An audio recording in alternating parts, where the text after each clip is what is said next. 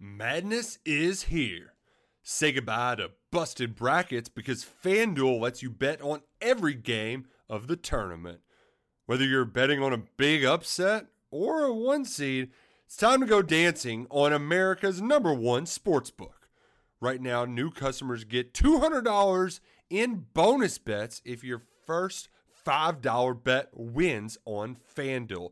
That's $200 to use on point spreads, money lines. You can even pick who's going to win it all. Just visit FanDuel.com/on3 and bet on college hoops until they cut down the nets. Must be 21 and older and present in select states. First online real money wager only. $10 first deposit required. Bonus issued as non-withdrawable bonus. Bets that expire 7 days after receipt. See terms at sportsbook.fanduel.com. FanDuel is offering online sports wagering in Kansas under an agreement with Kansas Star Casino, LLC. Gambling problem? Call 1-800-GAMBLER or visit fanduel.com/RG in Colorado, Iowa, Michigan, New Jersey, Ohio, Pennsylvania, Illinois, Kentucky, Tennessee, Virginia, and Vermont. Call 1-800-NEXT-STEP or text NEXT-STEP to 53342 in Arizona, 1-888-789-7777 or visit ccpg.org/chat. In Connecticut, 1-800-9-WITH-IT. In Indiana, 1-800-522-4700 or visit ksgamblinghelp.com. In Kansas, 1-877-770-STOP in Louisiana. Visit mdgamblinghelp.org in Maryland. Visit 1-800-gambler.net in West Virginia or call 1-800-522-4700 in Wyoming. Hope is here. Visit gamblinghelplinema.org or call 800-327-5050 for 24/7 support in Massachusetts or call 1-877-8-HOPE NY or text Hope NY in New York. Welcome to the Auburn Live Podcast, your home for bold, insightful, and honest conversations around Auburn athletics. Where you go? Hey, before we get going, let's give a quick shout out to our partners here at Auburn Live and the Auburn Live Show. First of all, Southeastern, great bar in downtown Auburn, fantastic 2-story building. Beautiful place, great lounge upstairs, tons of TVs, outdoor seating area, some finger foods and stuff like that as well. Awesome location in downtown Auburn. Go visit Southeastern, great game day experience, weekend experience. Just go check them out, Southeastern on Magnolia. Other partner, the Irritable Bow Restaurant, also on Magnolia on the other side of the street in downtown Auburn, down Magnolia. Go check them out. Really good Chinese bao food, shrimp rolls and steak and chicken skewers and rice bowls and just a bunch of good stuff, man. If you've never had Chinese bao, it's really, really good. Shout out to our friend Whitley Dykes. They get you in and out really quickly. So if you ever see a line, don't worry. It moves quickly. Go check out the Irritable Bow Restaurant, downtown Auburn, and tell them Auburn Live sent you. All right, let's go. Well, this is going to be the most interesting Monday morning quarterback edition we've had so far. I feel like I can safely say that. Welcome in, everybody, to the Auburn Live Show. I am Justin Hokanson, and with me, as always, on our Monday morning edition is former Auburn quarterback Ben Leard. Ben, what's up, dude? How are you? Man, it's been an eventful 24 hours, Hope. It has been wild. It has been wild. So normally we do a Monday morning quarterback edition and we do it on Monday mornings. This is going to be a little different. We're recording this on Sunday evening. We're going to go ahead and post it on Sunday night because we have some news to talk about, some breaking news that we wanted to talk about. And so we might as well kind of go ahead and post it. And so you'll have a little bit of breaking news and breaking down that. And then we'll talk about Auburn and Georgia State. But let's start with what we actually broke. I broke at auburnlive.com Sunday afternoon, and that is Auburn's firing of receivers coach Cornelius Williams. Cornelius came to Auburn after 6 years at Troy, played his high school ball at Hoover High School in Birmingham, did a good job at Troy, was pretty well thought of as an up-and-coming coach. And yet 4 games into the season, into the Brian Harsin era, Cornelius Williams is let go by Brian Harsin, and Harsin is promoting Eric Keesaw, who is currently or was currently the kind of the chief offensive analyst for Auburn. And he was essentially an assistant receivers coach. I mean, he was involved and he helped. So as far as that goes, I don't think Auburn's really missing anything. They've got a guy, Keesaw comes from Boise State. He was the offensive coordinator at Boise State last year. He's been on Harson's staff for years. He's got experience as an offensive coordinator in past places, Colorado and Fresno State, places like that. Keesaw was also an analyst at Alabama in 2015 under Lane Kiffin when that team won the national title. So he's got at least a year of experience in terms of being in the SEC and being on a dynamic offense just as an analyst. So Keesaw is very experienced and knows what Harsin wants to do on offense. So I don't think they're going to be missing a lot in terms of filling in the gaps or anything like that. So just get that out of the way. But Ben, I mean, 4 games into the season, the only thing that comes to mind is Tony Franklin. It's the only thing in my sort of time as following Auburn, both covering it and just being around the program, that comes to mind is something this shocking. Middle of the season, Tony Franklin was let go that 2008 season in the middle of the season. This is 4 games in that he's let go. Auburn's receivers have had their struggles. We've watched it. They have 9 drops in 4 games. It's better than 2 a game. That's not good. What's kind of your initial reaction? We don't know. I'll get into that. I want to get Ben's initial reaction. Then we'll kind of maybe talk about what I'm hearing. But what's sort of just your broad reaction to an assistant coach being let go 4 games into the season and Brian Harsin pulling that trigger right now? What does it tell you? Well, there's, in my opinion, there's a couple of things. One, it tells me that Brian Harsin is not scared to make a tough decision, right? Obviously, he made one yesterday. He made one today. And he has a thought process or a focus in mind, and he's not going to let anyone get in the way of that. So you've got to respect that portion of it. It's kind of that end, begin with the end in mind. But it's not a good look. It's not a good look from as far as a cohesiveness perspective. You don't know what the fallout might be from a recruiting perspective, because Corn had really, been pivotal in landing some pretty high profile recruits in this particular recruiting class. So how will that impact these kids? And, you said it, I do not foresee any drop from the standpoint of productivity or coaching experience with Kiesel stepping in. So, because he's got a great pedigree and he's got a relationship with Harsin from the standpoint of, being an OC. The one thing I do have a little bit of worry about is how many cooks are you going to have in the kitchen? I mean, you've got former head coaches, you've got OCs, former OCs that are on that staff offensively. Harsin, I'm sure he lets everybody be known. He's calling the shots ultimately, but this stands to be a potential recipe for a little bit of animosity if things continue or if things repeat themselves as the woes continue like they did yesterday. But in my opinion, Hoke, this decision yesterday was not the reason.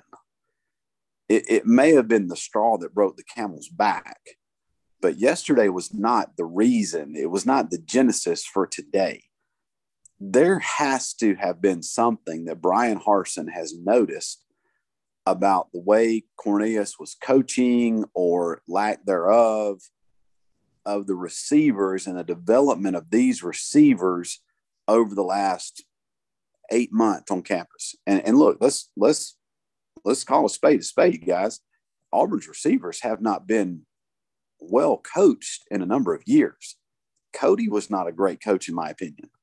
And I don't mind saying that. I was never impressed with Cody Burns as a receivers coach. And they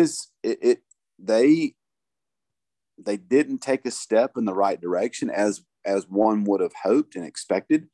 The receivers have struggled up until this point. Now, they have their own struggles with drops, but at the same time, the quarterbacks have not helped them in certain situations as well. And I think that really bodes to why Harsin and Bobo and the guys really did musical chairs yesterday to try and find that magical recipe of who goes where. And because you could see it, I mean, there were a lot of kids that got some burn yesterday that it made them showed up on the stat line, but there were a ton of receivers rotating in and out that had not gotten a lot of snaps in the first couple of games of the season. But, Hoke, as a man, I hate to see anybody lose their job in that instance, and especially 4 games into the end of the season. But contractually, Corn's going to get paid. He's not on the soup line anywhere. It's a tough blow to that particular to that particular meeting room and that position. The optics of it just aren't really good.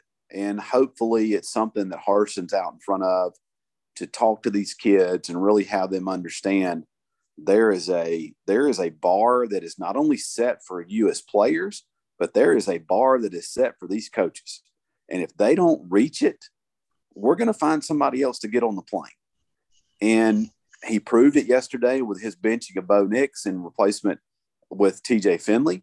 And he's obviously proven that point in setting the tone with the coaches as well, that if you don't deliver in the manner that I expect you to as the head coach of a premier program, we're going to find somebody else that does it. And honestly, I think possibly what aided in him making such an expeditious decision was the fact that he had somebody that could step in and bridge that gap so quickly and so effortlessly.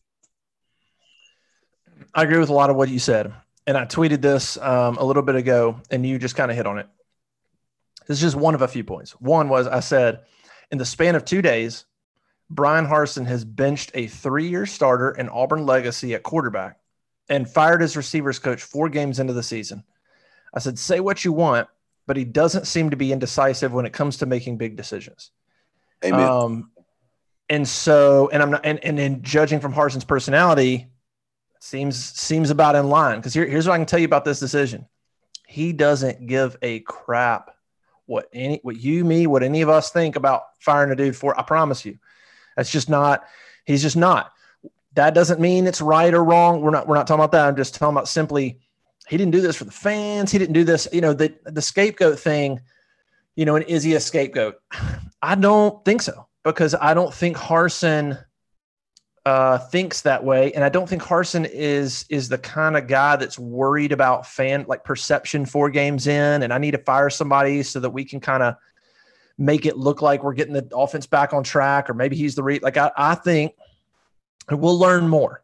Certainly possible that something behind the scenes could have happened that triggered something. There could have been a straw that broke the camel's back that wasn't performance-based. We don't know. But one thing I can tell you from listening to Brian Harsin from August 5th, the day they reported on, for fall camp until now, and I wrote about this on auburnlive.com. I went back and I put quotes that he talked about the receivers. I put quotes on from August 5th, August 9th, after the Akron game and after the Penn State game, just what he had to say about the receivers.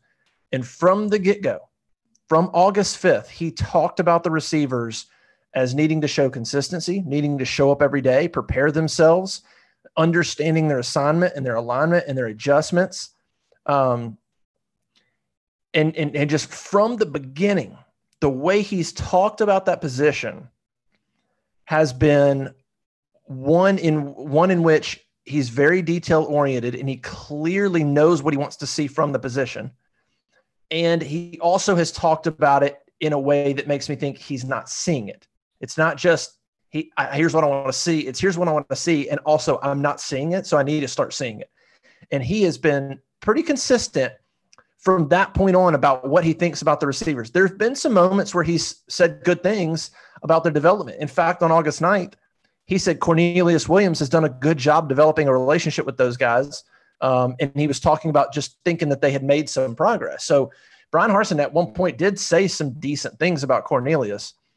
But I think the Penn State game was a big one. He talked about after that game the need for big plays and explosive big plays. He talked about the need for guys to step up around Bo Nix. When he was asked about Bo Nix in that game, he specifically kind of turned the gaze towards other players, like, hey, we need other guys to step up and make plays, because in that game you had 3 drops. So I've watched him and how he's talked about the receivers, and it's clear that Brian Harsin has not been thrilled. We just don't know the extent of that. He's talked about alignment and assignment and spacing and all the little things to be a good receiver within the offense. So without knowing if there's anything else behind the scenes, I have to think that Harsin just hasn't been thrilled with the development at the position. And I agree with the other thing you said, and I wrote about this as well, and I'm with you as well. Eric Keesaw and his history with Harsin, if he's not where he is right now, I also don't think this move is made right now. I think he could be very displeased with Cornelius Williams. I think that potentially after the season, Cornelius, could have been let go. But if Eric Keesaw is not sitting in that position right now, this probably doesn't happen right now. That definitely made it easier for Harsin to pull the trigger right now and go, look, I got a guy who's coached the position, knows my offense probably better than Cornelius. And I trust him. And Harsin's big on trust and everybody doing the right thing. And so it's unfortunate for Cornelius Williams. I don't, we are not there. Don't know the kind of work he's putting in. Don't know how well he knows the offense. Like we don't know. We just see the product on the field, and it's not awesome from the receiver position. And Cornelius does, he is responsible for that to some degree. You can't make him catch it, but if you're talking about spacing and alignment and stuff like that, specifically on formations, I don't know that. That's coaching. I mean, that's coaching. I mean, when it's all said and done, there's multiple sides to the coin, right? When it comes to the execution of a play, when it comes to catching the football, there are certain just God-given intangibles to playing each and every position that you as a player just have to do, right? But when it comes down to splits, sets, understanding where you fit in the play, spacing, using the sideline as your friend. I mean, all stacking, all of those technical aspects as a player is, and in this instance, we're talking about receivers. That's coaching. That's repetition. That's just drilling it in their heads and having it become second nature to these kids. Look, I know for a fact Ronnie Daniels, Reggie Worthy, Clifton Robinson, Jerry McIntyre, Ced Willis, all these dudes, they didn't love Greg Knox. But Greg Knox was meticulous when it came down to the details. He was meticulous when he started talking about stacks and he started talking about spacing, because ultimately, as the receivers understand that, it makes the quarterback's job easier, guys. As the receivers understand, if I allow if I stack the DB once I beat him and I get myself back parallel to the numbers or parallel to the sideline, I create more margin for error for my quarterback to miss. And I ultimately, as one of the best athletes on the team, that being a receiver at that position, I ultimately can make an adjustment to what could be an errant throw, but I've got so much room to maneuver and manipulate and make that particular play. And again, I have not seen Corn coach. I have not been in his meeting room. So I am speaking very, very way out of turn. So if I'm inaccurate, please forgive me, but I'm just going based on what I saw Cody do, based on what I saw Greg Knox do. And it's glaringly obvious that these young men, it has not been just pounded in their head. It's as if, hey guys, we think we're going to run this. We think we're going to run this. Go out there and make a play, be an athlete, that kind of stuff. Here's the routes. Here's the route tree. Run these routes, do this. And it's got to be down to the step. It's got to be down to by the inch to understand how you fit and how the success of the entire offense is predicated by you. And unfortunately, they're just not getting it. And that goes to the tight ends, that goes to the quarterback, that goes to the running back, everybody. The best offenses that exist know their role. And they also have a very good understanding of how their role impacts the other 10 people and their level of responsibility as well. It's a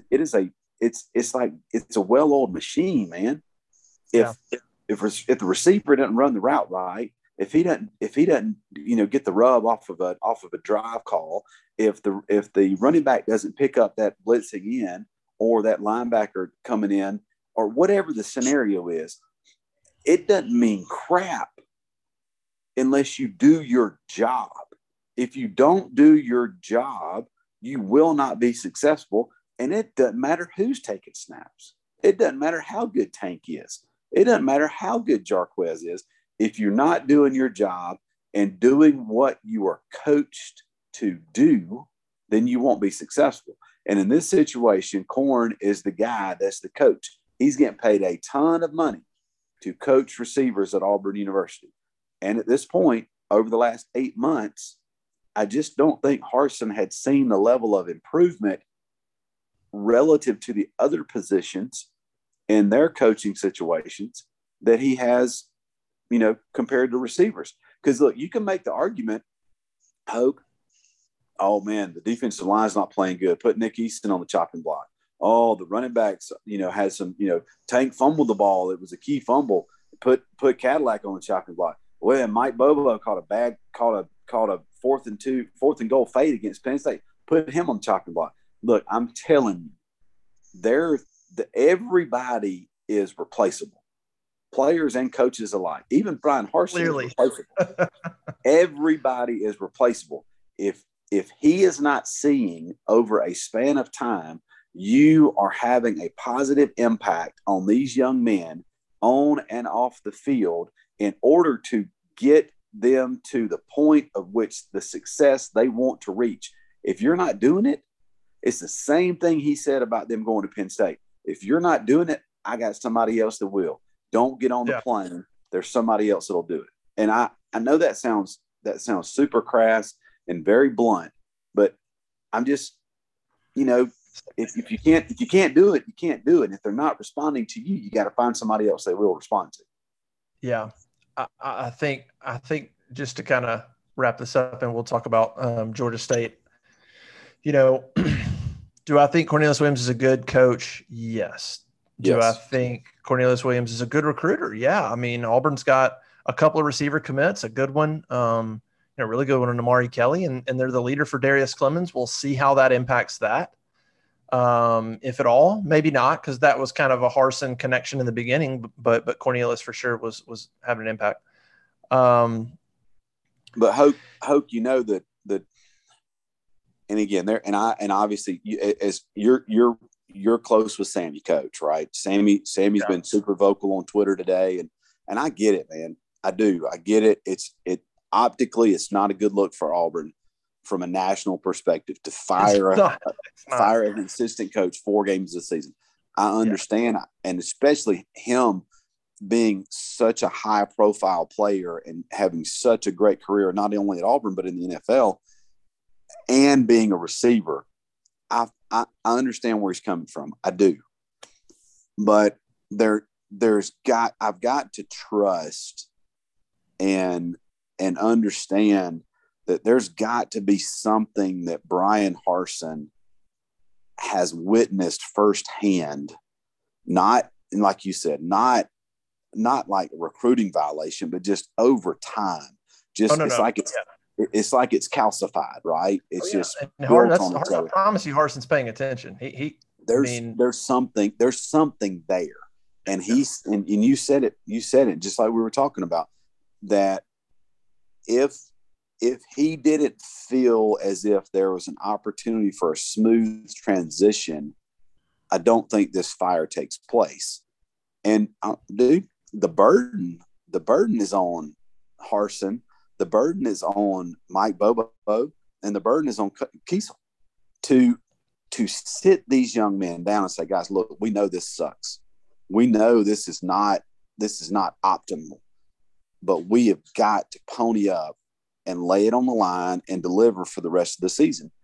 And you have a high standard. We have a high standard and a high benchmark. And right now we're not there. And we're going to work your tails off until we do. And that's the message they need to hear. And, you got to coach them hard, but you got to love them as well. And that's back to Coach Dye's days. But they've got to get it. And right now, unfortunately, it just doesn't seem as if they have gotten it. Yeah. And you got to think they're watching film and Harsin and Bobo are watching splits and routes. And I have to think, assuming nothing else crazy happened, assuming Cornelius didn't, there was something off the field that there was some kind of snap or anything like that. They're watching film and thinking it's not quite the right alignment. It's not really a crisp route. It's not exactly where we need that guy to make that cut. That's not exactly where we need that guy to sit down. And that's the stuff that Harsin is an absolute stickler for, and he's gonna see that stuff. And so I'm with you. I don't think this is a panicky decision. I don't think Harsin would make it 4 games. He's 4 games in. Every first year coach, you've got a leash. Unless Auburn just fell off the wagon, he doesn't have to do that 4 games in. They haven't even played a conference game. Harsin's not that way. He's not a panicky decision guy. I promise you he's not. He doesn't owe you, me, anybody, anything. If you listen to him talk, man, he doesn't owe you a thing. He's going to make whatever decision he thinks is best. And so what will that result? What did that result in? I don't know yet. Well, let's watch the receivers. Let's see if they get better. Maybe it wasn't Cornelius, maybe whatever. I'm going to trust him for now. I'm going to trust him here's the only knock I would have on Harsin. You hired him. Now I could say, and I know Cornelius Williams was not choice 1. Okay. He was not Brian Harsin's first choice. He's probably his 4th choice or something. And at that point he had some in-state connections, pretty good, probably young recruiter, been around the state, not a bad first hire. But I think that plays into it as well. He's thinking, okay, look, I didn't land who I want. Okay. This guy's got some potential. Let's give him a shot. I'm going to bring Eric Keesaw over. So I've got a guy that knows my stuff to connect with him.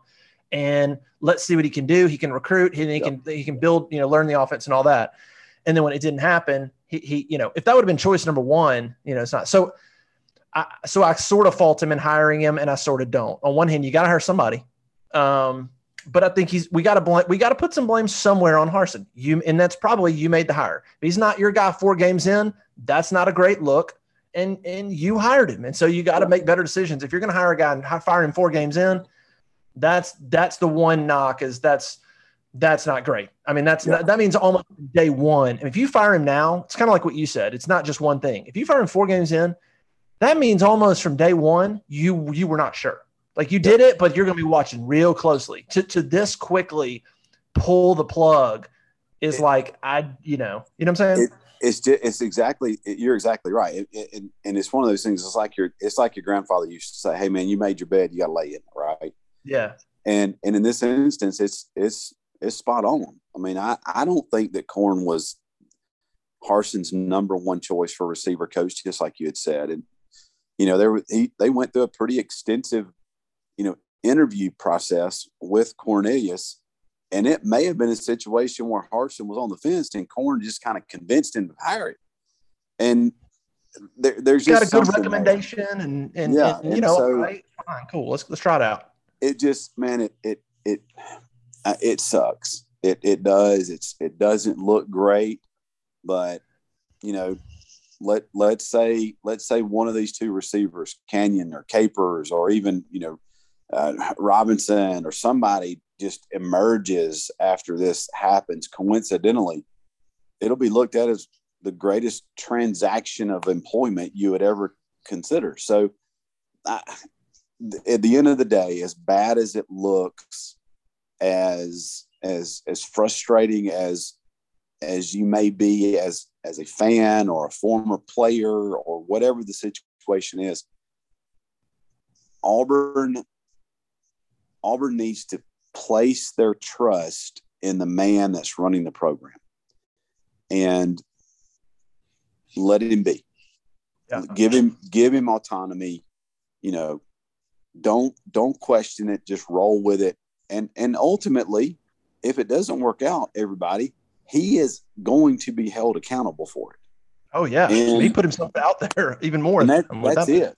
Yeah. That's it. He has put himself alone on Front Street, and I think that's really why he doesn't ask for forgiveness. I think he's in that he is in that me versus the world mentality from the standpoint of kind of that 2-man enter, 1-man leave scenario, and I respect the heck out of it. I mean, he's made comments where people were asking about, how did you think Bo felt after yesterday? And I'm sure we'll talk about that.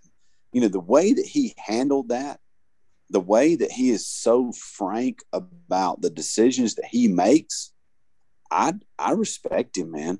Mm-hmm. I mean, the dude does not have a rear view. He makes it and goes with it, good or bad. He owns it. And I ultimately think it's gonna pay dividends. I think so. I like his approach. And the one last thing I'll say about Cornelius is just one more thought is that the other thought is he could have had his doubts about what was happening at receiver, but maybe he wasn't going to make his move. And then maybe with what happened yesterday and making a quarterback change, he thought, well, might as well pull the Band-Aid off. I made a quarterback change, so we're dealing with that. Might as well rip this one off. And not have like, okay, we go through a quarterback change, or we go through, now that's out there, we do that. Then now in 2 weeks, now receivers don't get better. Then I got to deal with something. I might as well just deal with it all now. Let's quarterbacks, you're going to battle. Receiver coach, new end, y'all got to get it figured out. We're going to get it figured out right now, this week, at the same time. Flip the page and do it that way. And it's even, and Hoke, it's even that much more monumental. When I know TJ's played he's played a lot of football. From the standpoint of his days at LSU and just growing up and period. But he's still essentially new to this position. He's only a sophomore.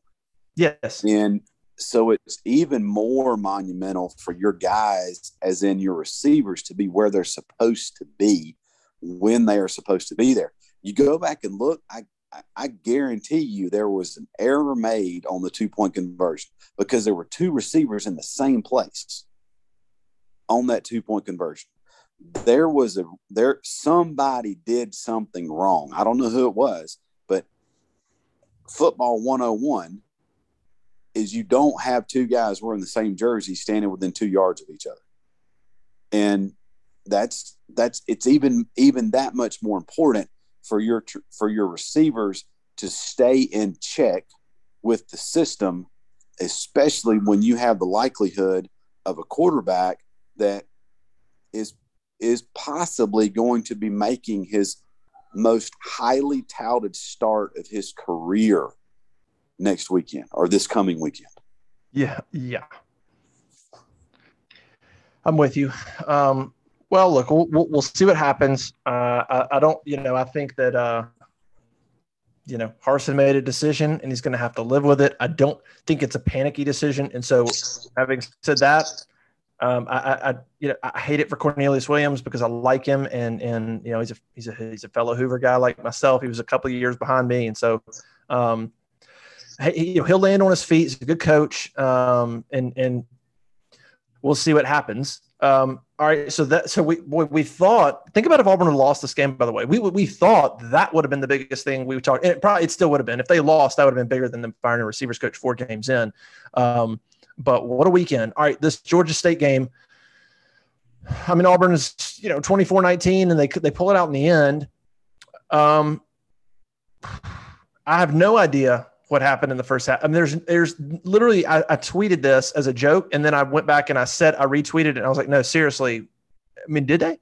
And my comment was, did they just not watch film on Georgia State? Did they just spend all week fixing mistakes from the previous week and spend no time watching Georgia State? Because that's what it looked like on both sides of the ball. It looked like they literally did not watch film, and they were like, wait, we don't even know how to play this play.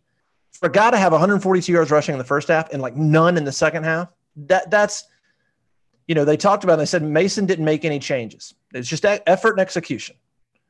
Well, so I don't know. I don't know what to make of the first half and second half. What were your thoughts when you've had a chance to digest? I will say this, and it is out of the ultimate respect for this player. Zacoby McClain, he's a difference maker, man. And not that much, right? Like people keep saying that, but I'm like, listen, man, you've got to bring it all into perspective from the standpoint of telling people where to be and making sure that they are in the right position. There were instances in the first half in which you didn't have your two most seasoned football players on the field, that being Owen and Zacoby. And it was clear there were busted coverages. There was misalignments. There were a lot of things that in my opinion, should have been nipped in the bud in pre-snap alignment.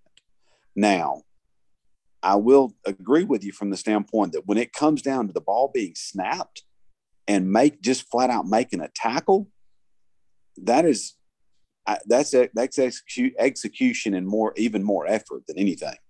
But I do think that when Zacoby came in the game in the second half, he lit a fire under their ass, and that was one of those deals that he is such an integral part of that defensive unit that he makes everybody else around him better. And because it was glaringly obvious that they lacked preparation, they lacked effort, they lacked focus, they lacked. We can go through the list. The first half was an embarrassment. I mean, an embarrassment. You basically have a reincarnation of Heath Evans for Georgia State running rampant all over Auburn's defense. And in the second half, man, it was just, and the thing that you can draw from, and I said this at the game, guys, we weren't talking about big, like huge 75-yard pass plays and just absolute freakish touchdown passes and all this kind. They were having 13, 15, 16 play drives. They were converting third downs like it was. I mean, it looked like Alabama's offense, and Auburn could do nothing. I mean, nothing to stop them. And was it adjustments made by Smoke, because they were killing them on the quarterback draw on third and medium and third and long. And once they finally realized to bring Smoke down just a little bit further into the line of scrimmage or toward the line of scrimmage to spy on that quarterback a little more, they nullified that particular play for him in the late in the third and the fourth quarter. It was tough to watch, man. I mean, it was just one of those things that defensively, Auburn couldn't do anything right in the first half. Yeah. And continue to shoot themselves in the foot. And man, it just compounded itself on the offensive side of the ball, because they were absolutely no better. Oh gosh. And the reason I said that about Phil is because the play that Tucker or what was his name? Greg Tucker. I don't know. I should know because he looked like Fred Talley. The reason that I thought they didn't watch film was they ran the same. It reminded me of, for anybody that watched Auburn football in the 2000s, it reminded me of a play Tennessee ran in 2004 in the SEC title game when what is their running back's name back then? Dadgummit. I forgot. But anyway, they gashed that Auburn defense on the same play like twice. And it's a running play where there's motion and the defensive end doesn't know what to do. And it literally just, it looked like a very similar play. And when you watched Auburn defend it, Derek Hall's sitting out there in no man's land because there's a guy in motion and he thinks, do I need to make sure that guy doesn't get outside of me? And then the linebackers just get lost and then there's nobody there. There's nobody there. Yeah. And the safety, not only have a defensive end, you also had a safety that follows the guy over. So they looked like they'd never seen the play before. They had no idea how to defend it. And I agree with you, man. It was, and this probably wasn't the case, but it looked as if they never even turned the film on for Georgia State. I'm telling And you, man. I'm certain that wasn't the case. But there's a lot to be said for the fact that it was Georgia State, and they've got their first SEC game next week at LSU. So, I hope and I pray that this was one of those lookover games, because they've got a lot. The staff and the players have a lot of coaching and learning to do over the next handful of days to get ready for this game in Death Valley. By the way, Gerald Riggs Jr. is the running back I'm thinking of for Tennessee. They also had that team. That Tennessee team was good. They had Cedric Houston as well, who was awesome. But Gerald Riggs is the one that broke those long touchdown runs off. So Auburn's defense looks horrendous in the first half. They gave up 300 yards. They gave up 219 yards rushing in the first half. They gave up 142 yards on 6 carries to a former walk-on. And they gave up 24 points. Second half, 0 points, 85 total yards, 2 yards of carry rushing, 6 straight punts out of halftime, and then get a pick six.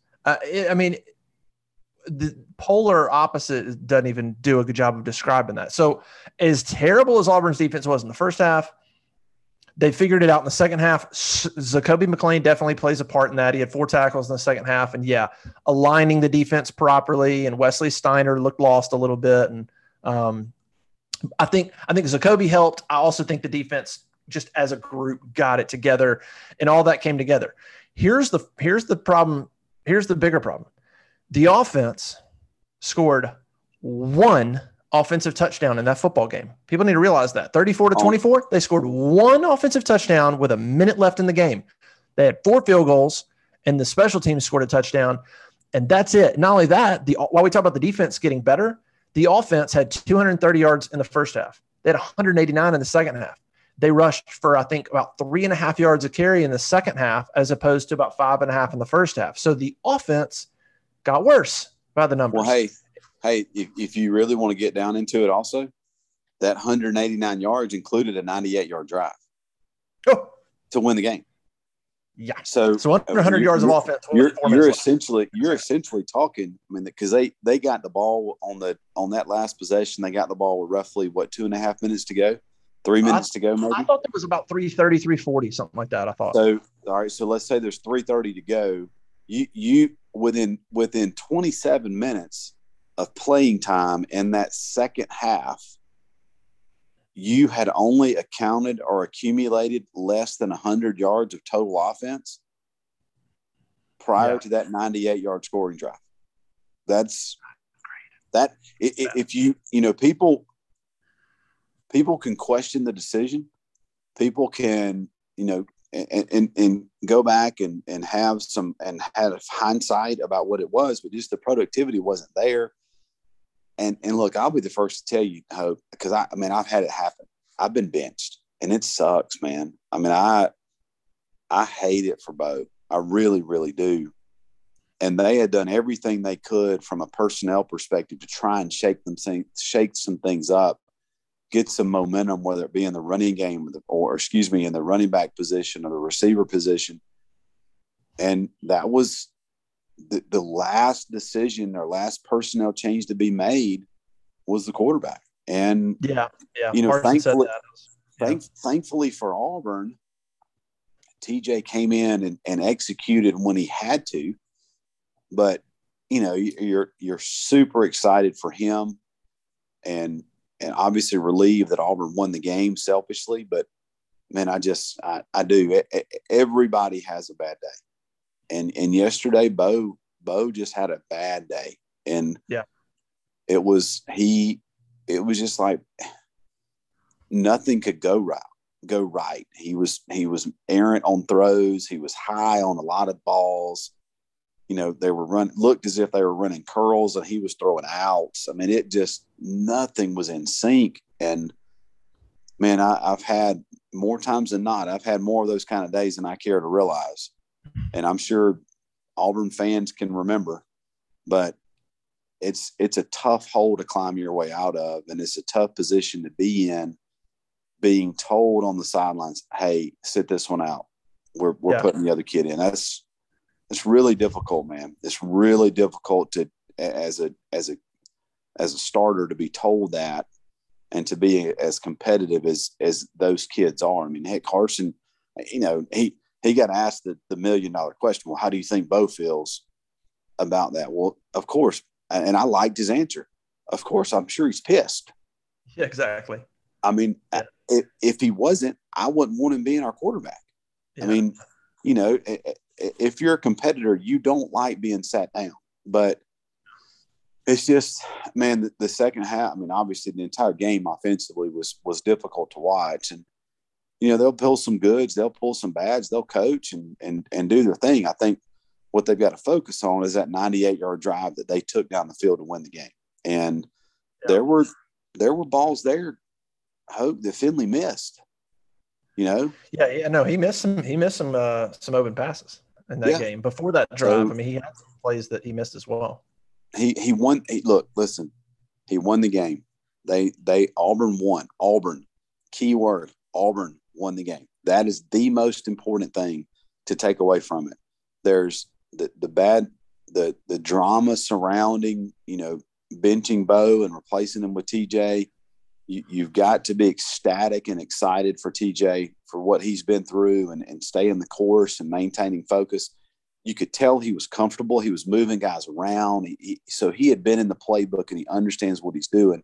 Yeah. On the flip side of it, you've got to sympathize for Bo going what he's going through, because it's hard for anybody to deal with, man. And I can tell, because look, in 1998, I sucked, man. I mean, I got benched for Gabe Gross, and athletically, that's the hardest thing I've ever had to go through. But mark my words, this is a pivotal time for Bo to grow up. This is a pivotal time for Bo to stay in the playbook, to earn some additional respect from his teammates, and continue to work, be supportive of TJ, but also be waiting in the wings. Whether or not he starts on Saturday, whatever the situation may be, he is going to have another opportunity to be the man. And whether or not he takes advantage of it is 100% solely reliant on how well he takes this in stride. Because it's gonna happen. He has an opportunity to either win the job back or lose it from here on out. And it's up to him 100%. Yeah, Harsin talked about him being pissed after the game. And him and Finley both also talked about him being a good teammate. TJ Finley actually called Bo an amazing teammate, and said that they talk. Somebody asked, when Bo got benched, did they talk on the sideline? And TJ goes, we talk all the time. We talk after every series. So that was nothing new. That they're constantly talking, and I agree. It's not the last time you're going to see Bo Nix. I can't imagine that's the case. And so, I think the offense is a problem. The offensive line had a wake-up call. I mean, I saw some stories this week about Auburn's running game being so dominant, and I was like, hey, it's just wait a minute. Let's just wait and see. And that didn't happen. Georgia State keyed on Tank when he was in the game. It was they were aggressive upfield. They were all over it. I think Tank needs to be a tad more patient. I think sometimes he hits the hole 100 miles an hour.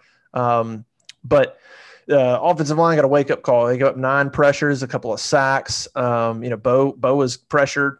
Finley got sacked. So offensive line is they took a step backwards. As I don't know that there was a unit other than special teams, looked good again. Obviously, Andrews kicks 4 field goals. It just wasn't a good day. I wanted to mention something else Harsin said on the quarterback battle. I call it battle. I don't really call it controversy because I don't know what that means. I think it's a quarterback battle because I don't think it's ever not been a quarterback battle. I think the way I know everybody loved Joey Gatewood. Joey Gatewood is not an SEC starter. No. This is the first time in Bo's career at Auburn that he has had someone that is pushing him, like legitimately pushing him, because TJ is a talented young man. Not only physically, he's mentally there, and I think he he and Bo, with the majority of schools in the SEC, they could be starters at any school any school they chose. So it is a battle. I mean, it should be. I mean, that's the level of competition that I think Brian Harsin wants to get to. That's why he brought Finley in. Why he brought TJ Finley in. He said, I got to have somebody to push Bo, and I got to have another option, and I got to see what this kid's made of. And vice versa. And the unfortunate circumstance about this position, there can only be one of them on the field at a time. And that's why Bobo has the experience he has. That's why Harsin gets paid the big bucks to make the decision about who puts Auburn in the best position to be successful. And, yesterday was not Bo's day. And you've got to deal with it and move on. It happens. We have all had bad days. It does not make Bo any less of a quarterback. He's won a lot of games at Auburn. He will win a lot more. But in this instance, I think the confidence that people can have, the comfort that folks can have, is to know that there is a very viable number one and number two option here at Auburn wearing orange and blue. Yeah. There were two things that stood out. One was Harsin said he was asked, which I was almost laughing when the question was being asked because I knew what direction this was going. He was asked what the timetable was for naming a quarterback starter this week. And I was like, that's cool. This is fun. Let's see how this goes. It's Saturday at 4 o'clock. Huh? It'll be named Saturday at 4. Yeah. And Harsin, he kind of smirked, he almost was like, are you kidding me? But his answer was great. He's like, I don't have a game plan for that. He goes, that's not how it works. He goes, and even if I did, I don't have to tell you. And then he goes on to basically just say, look, and here's what he said that I thought was interesting, because you don't hear it a lot. You don't really hear it. Because it's almost like you have a quarterback and then you have everybody else, right? Like, isn't it funny how a quarterback controversy is so like, oh, you're going to replace a starter. But if the next game there's a different starter at edge, you'd be like, oh, there's a new starter at edge. Right. And he made a great comment. He goes, the quarterback's on the team like everybody else. He goes, They got to prepare like everybody else. He goes, that's what your job is. Your job is you can only control what you can control. He goes, your job's to prepare. And then I'll name the starter. Yeah. Prepare this week. Prepare to be the starter. You're no different than a corner or anybody else. You want to be the starter? I love when he said, you want to be the starter? Play better. Yeah. That's it. And listen, you're right. That position is such a coddled decision. Yeah. It's such confidence. You don't want to mess their confidence up. You don't want to, you want to treat them with kid gloves. And I think sometimes there's some truth to that, but I mean, you can pamper it too much. Yeah. And I like Harsin's responses to the questions, that from the standpoint of, look, man, they want to start, play better. Yeah. The same rule applies to the guy taking snaps, just as it does to my left tackle. Yeah. Or just as it does to my strong side linebacker. You want to play better than the guy in front of you or behind you. That'll secure your position. I don't care what name is on the back of your jersey. If you help me win games for Auburn, you're going to play. Yeah. Which is why I think that this quarterback battle is a battle, and I just don't like controversy. I don't think we're done with this by a long shot. I think TJ Finley probably deserves the start Saturday. I think it would probably not be great if he came in, played well, played under pressure, won the football game, players loved it, and then you start Bo Nix. I'm not saying Bo Nix doesn't have the respect of his teammates too. I think he does. I think he's come a long way there. But I'm not sure it's a great thing to turn around and in the next week put Bo back in as the starter. I think you run the risk of players going, hold up. So I think you say Finley. Now that's assuming Finley has a good week. If Finley just has a trash week of practice and Bo looks great again, and you go, well, hold on. Okay, maybe there's a decision, and maybe and all the players saw it, then you can make that call. But I think I think Finley's earned the shot at playing in this, which is just unbelievable. As soon as Finley got in there, I was like, you gotta be kidding me. The week before LSU, he's gonna go to Baton Rouge as the starter. That's an unbelievable storyline. But I don't the way Harsin approaches it, I think it's gonna be week to week. From now on, I think it's open. You have two guys who are capable, and I think it's gonna be who prepares, who watches film, who's sharper in practice, and that dude's the starter. And guess what? Bo Nix might play against LSU. And he'll go with a guy, but by no means is this thing over, or does Bo Nix not have a shot? I mean, Bo could turn it on and have some great weeks of practice and take the job back over. I just really think it is now a battle, just like a cornerback battle would be. Every position is replaceable. Every single one of them. And he said that from day one, is that no one player is solidified and safe from lack of performance. And in this situation, I agree with you. I think that, the difficulty, and he won't acknowledge this, but the difficulty that Brian Harsin and even Mike Bobo face is the exterior or the outside of execution, from the standpoint, if you don't start TJ Finley, what type of message does that send to the locker room? And that's what I'm saying. Yeah. So, and I don't envy their position, and there's whatever decision they make, I will vehemently support it, because they know much more about the situation than we do.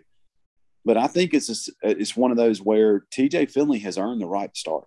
And Harsin made a point to say that, which I think is important to mention. Yes. This isn't a thing about Nix played bad, so I went to the other guy. Harsin made it a point to give Finley credit and say, hey, just so you know, TJ has worked hard. He's done his job. He's done what we've asked him to do. He earned that just as much as we needed a spark, but he earned it. I didn't just give it to him because he's the only other guy we had to put in at quarterback. He earned that opportunity. And I think he is, from an outsider's perspective, from a fan's perspective, I think he's earned the right to start Saturday in Baton Rouge. Now, there's a lot to be said for the remainder of the week in practice, and if in fact he does or does not perform well, but you maintain some continuity, you maintain a little bit of that excitedness relevant to the locker room and the players and whatnot. You put a little bit more pressure on Bo to see how he's going to react and respond, and see what these kids are made of. But it would not surprise me that TJ potentially will have a little bit shorter leash than Bo Nix has had in the past. That if things start going downhill fairly quickly from a lack of production standpoint, Bo Nix will be a quick answer or a quick replacement in this instance before they let the game get too far out of hand to try and bring a spark back into it. Or it wouldn't surprise me one bit if they don't figure out some way to play both of them. And there's no coach in the country that's going to, on Sunday or on Monday, tell his first SEC opponent of the season, who's my starting quarterback going to be? That's an entire week's worth of uncertainty that LSU's defensive staff and players, they don't know who to really prepare for, because each quarterback has a unique set of skills that you've got to pay attention to. So it's a chess match from the standpoint of what Harsin's doing and how he's trying to execute it. Yeah, well, they got some built-in knowledge on TJ Finley, that's for sure. I mean, they're going to know. They're going to know what rattles him, if anything. It's funny. I mean, we'll see how Finley plays out. I still can't get over the fact that, like, Auburn's best game last year was against him. I mean, they just crushed LSU last year, and so I'm trying to ignore that game when I think about, can TJ Finley be the guy? But then I'm reminded, like, wait a minute, that's the one team, the one guy that Auburn just destroyed last year. But that was Auburn just had a fantastic game. They had a great game. That was, if I'm not mistaken, if that wasn't his first college start, that may have been his second. Yeah, and his first one was really good against South Carolina. Well, and two, man, the kid had I mean, he had not gone through spring practice. Because I think he was an early enrollee at LSU. Yeah, He had not gone through spring practice because of super COVID. raw. He had not had the luxury as a true freshman to go through any type of like legitimate preseason camp. He is a totally different quarterback at this point than he was the last year when Auburn faced him. I truly am confident in that from the standpoint of just maturity and execution, and even having 8 months under Mike Bobo, I think is a huge feather in his cap to be prepared for this situation. And look, he may be the kind of kid that performs at his best under this type of microscope. And hey, if he can do it, man, I'll be happy to be to not hold. I'd love for the fact that they would win this ball game in LSU Saturday, and I'm no longer the last quarterback to win that game down there.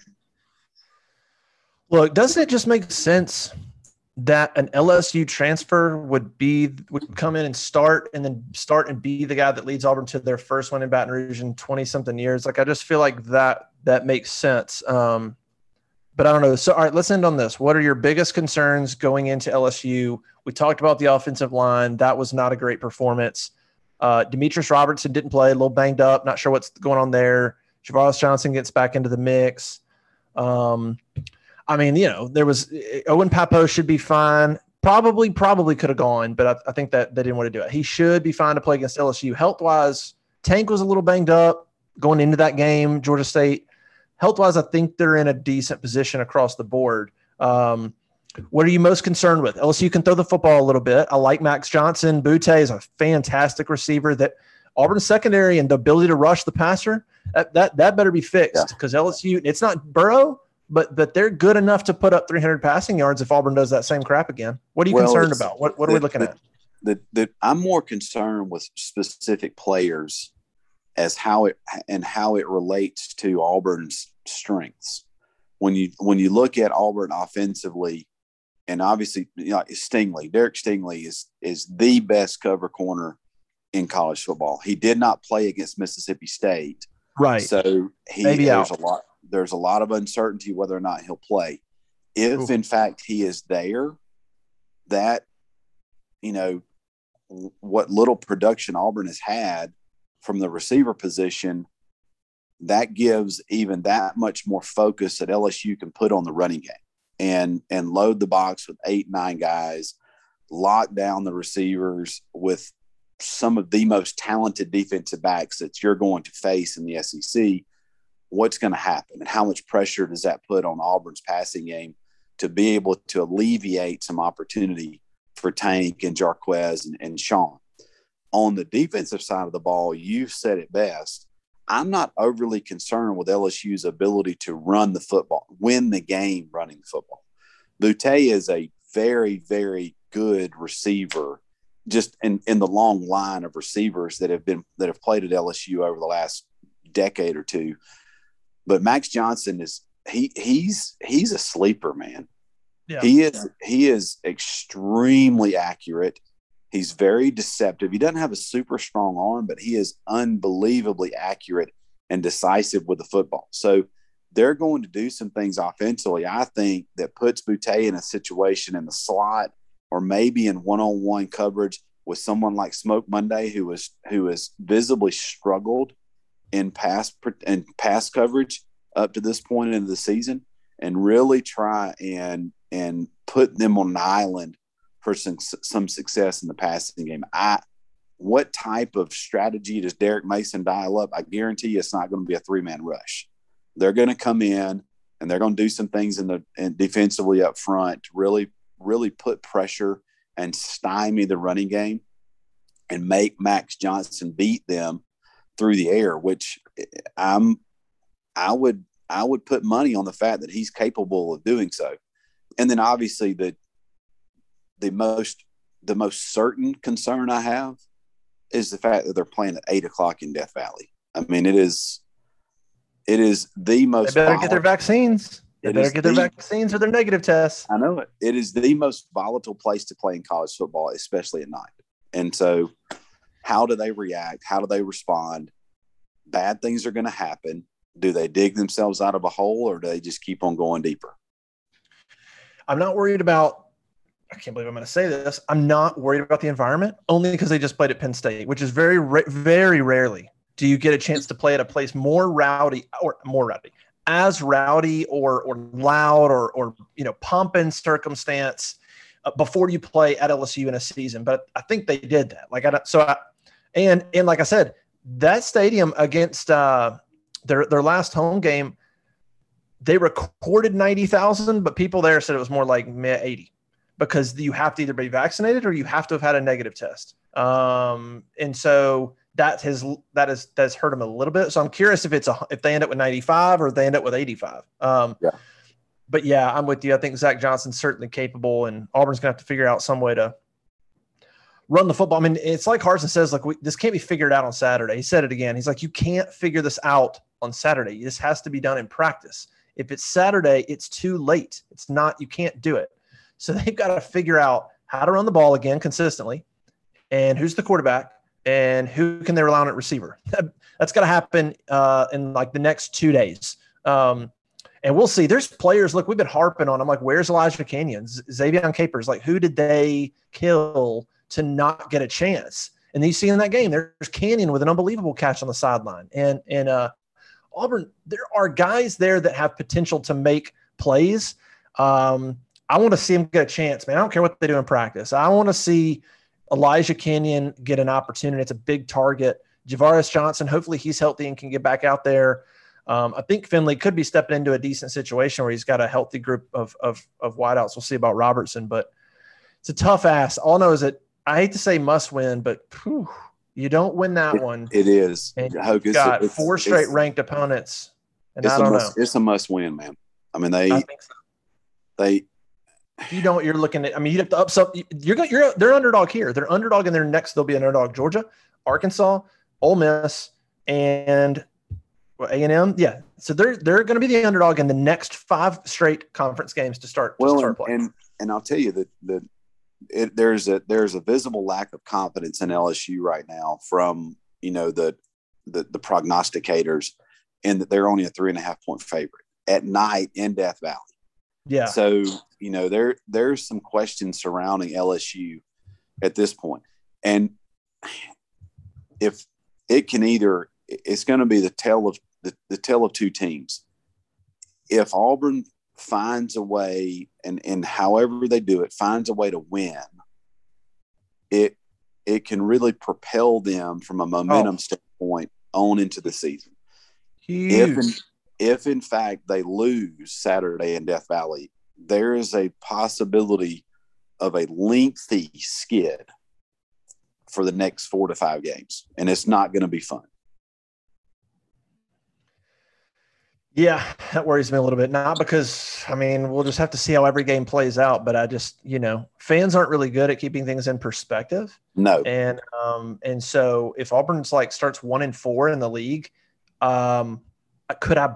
depending on how the games go, I don't know that I could completely. I mean, it would suck, but we'll just have to. Arkansas is a tough team. Ole Miss is just so good on offense that you better have an offense that can match, and Auburn doesn't. So that becomes such a hard task, even if you play pretty well, because they're going to score. So we'll see, man. A lot of pressure on Harsin this week. He's going to speak to the media on Monday. Let's see what he says about the Cornelius Williams news. I kind of haven't imagined how it's going to go. He's going to give kind of a broad, vague speech about what Auburn needs in the program, and we appreciate his work, and we just felt like this is what we needed to create consistency and that kind of stuff. And so he's going to filibuster, which is what he does so well. He does that so well. And so we'll see what else is said. I will say, I was thinking about this, just one more comment on Cornelius. Here's the other negative. Cornelius, like I said, played in the state, coached in the state.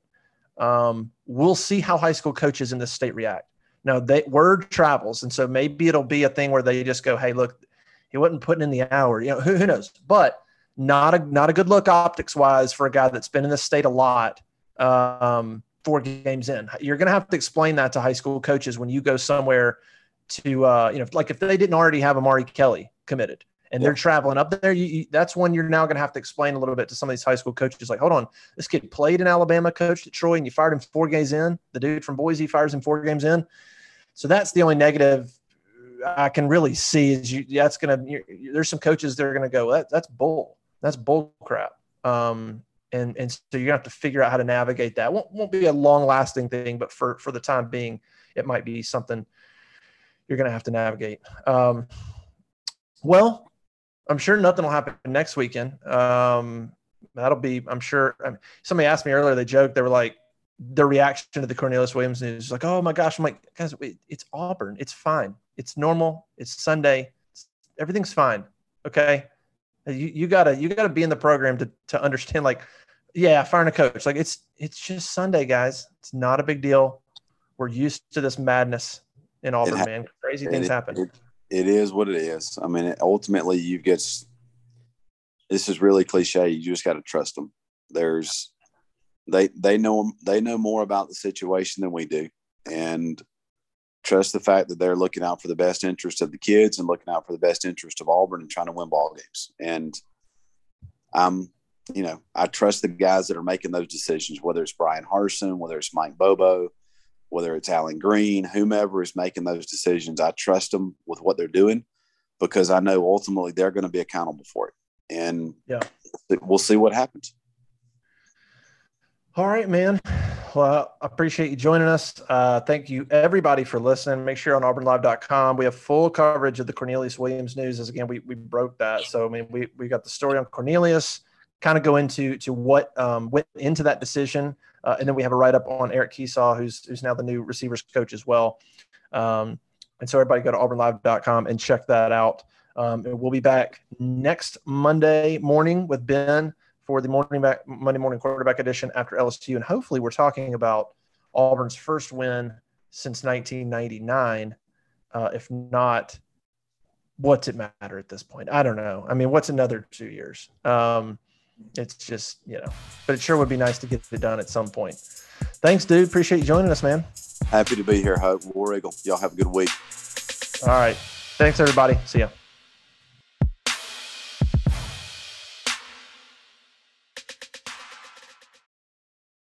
Madness is here.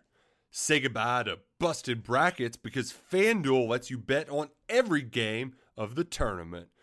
Whether you're betting on a big upset or a 1 seed, it's time to go dancing on America's #1 sportsbook. Right now, new customers get $200 in bonus bets if your first $5 bet wins on FanDuel.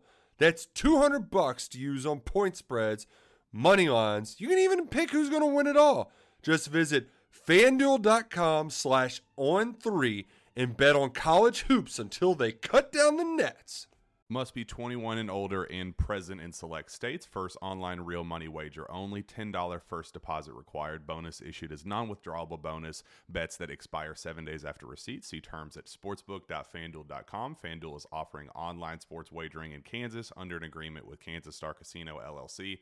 Gambling problem? Call 1-800-GAMBLER or visit fanduel.com/RG. In Colorado, Iowa, Michigan, New Jersey, Ohio, Pennsylvania, Illinois, Kentucky, Tennessee, Virginia, and Vermont. Call 1-800-NEXT-STEP or text NEXT-STEP to 53342. In Arizona, 1-888-789-7777 or visit ccpg.org/chat. In Connecticut, 1-800-9-WITH-IT. In Indiana, 1-800-522-4700 or visit ksgamblinghelp.com. In Kansas, 1-877-770-STOP. In Louisiana, visit mdgamblinghelp.org. In Maryland, visit 1-800-gambler.net. In West Virginia, or call 1-800-522-4700. In Wyoming, Hope is here. Visit gamblinghelplinema.org or call 800-327-5050 for 24/7 support in Massachusetts,